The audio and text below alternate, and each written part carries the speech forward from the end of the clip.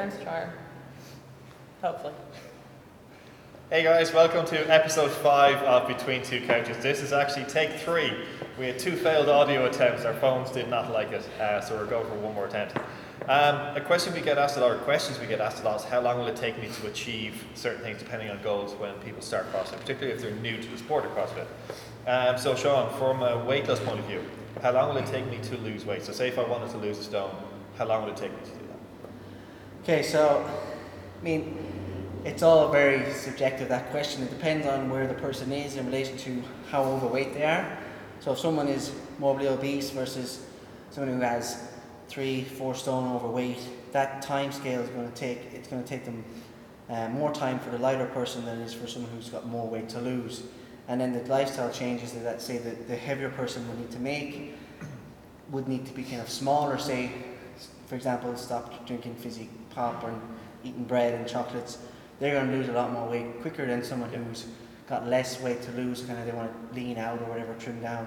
But a rule of thumb is, what we kind of guidelines we give to people is about 0.5 to 1 kilo every 2 weeks, which works out about 2 pounds a week.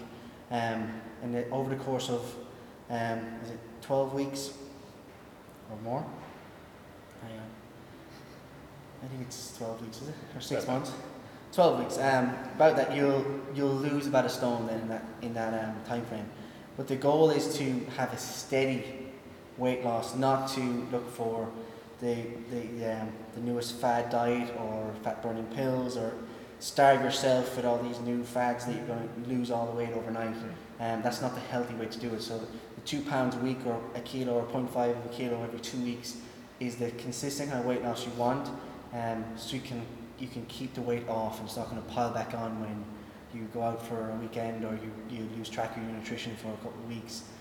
Because it's not been a massive weight loss, it's been consistent, your body will be able to adapt and you'll actually get used to that kind of process, and you're going to keep the weight off for longer. So long-term lifestyle changes rather than Absolutely. just that goal, just that time. Yeah, lifestyle changes and changing habits, basically what it is, getting yourself into better habits, eating good food, stop having refined sugar, going for McDonald's, things like that, making small changes that you can consistently just implement over and over and over.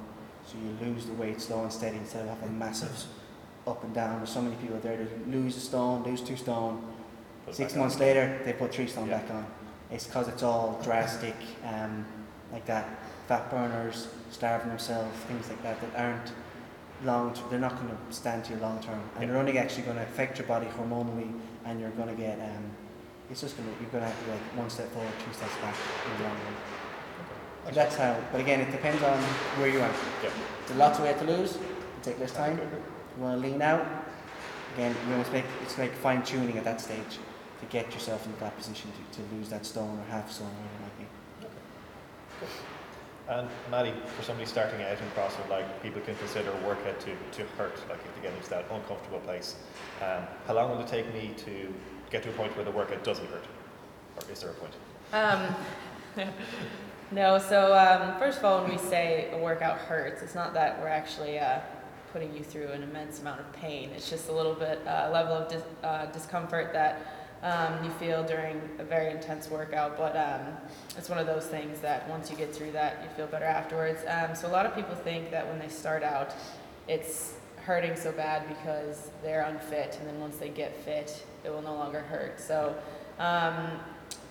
no matter what level you're at, there is always going to be some sort of level of discomfort, because as you go on through CrossFit, that you can get stronger and then you get fitter. So the more weights you can lift, the faster you can push yourself and everything. So there's always going to be that level of discomfort that you're going to have to go through. So yeah, sadly there's no end. There's no end point. End of pain there, but you will adapt to it as you go through time. So.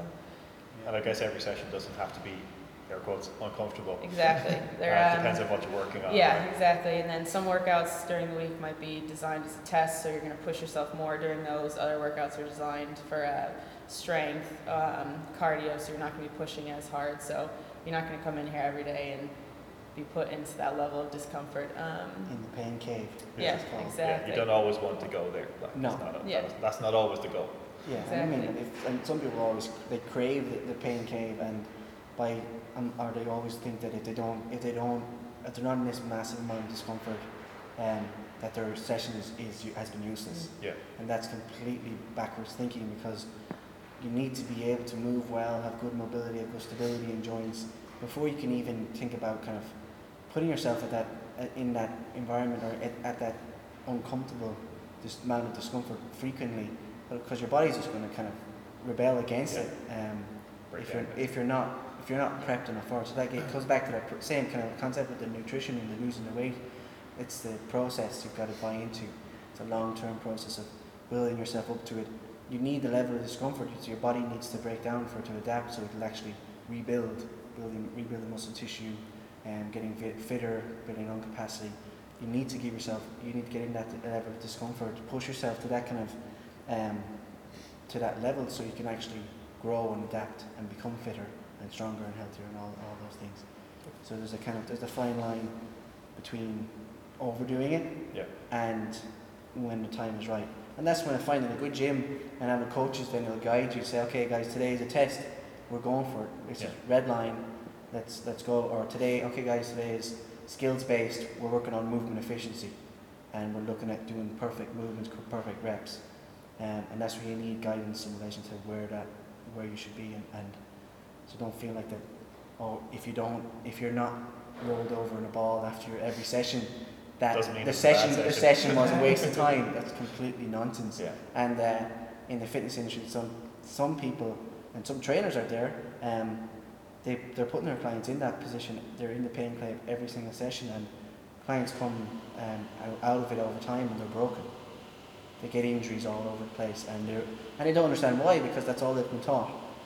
If you're not in the ball on the ground, rolling around in pain because your lungs are burning or your legs are burning, the session is no use. Yeah. And that's, for longevity of health and happiness and fitness, it's not the best way to go. Okay, cool. One of the goals that a lot of people have in training in general, rather than just CrossFit, but CrossFit, is getting a pull-up. So, John, can you talk to us for a minute about how long would it take me to get a pull-up? If that was my goal. So how long will it take you to pull up? Again, how long is a piece of string, you know? It depends. It depends on so many variables. We'll go back to the person who's trying to lose a stone, for example. If their goal is to get a pull-up as well, they've got these two goals. They want to lose all this weight and they want their first strict pull-up. The goal of focusing on their weight loss is going to benefit their strict pull-up, because the lighter they are, the more capacity they have to do the pull. But then they also need to take a step back and look at the progressions of where they need to come from. They need to have good shoulder range of motion, stability in the shoulders, flexibility. Then they've got to work their way up. Ring rows, inverted ring rows. Then you've got your banded pull-ups. Creep the pegs up on the bands. Then you've got your negatives. Then you finally get your chin up. You get your strict pull-up, and then you try and string them together. Do a couple of reps, and like that. How long does it take? How long have you got? I mean, it doesn't.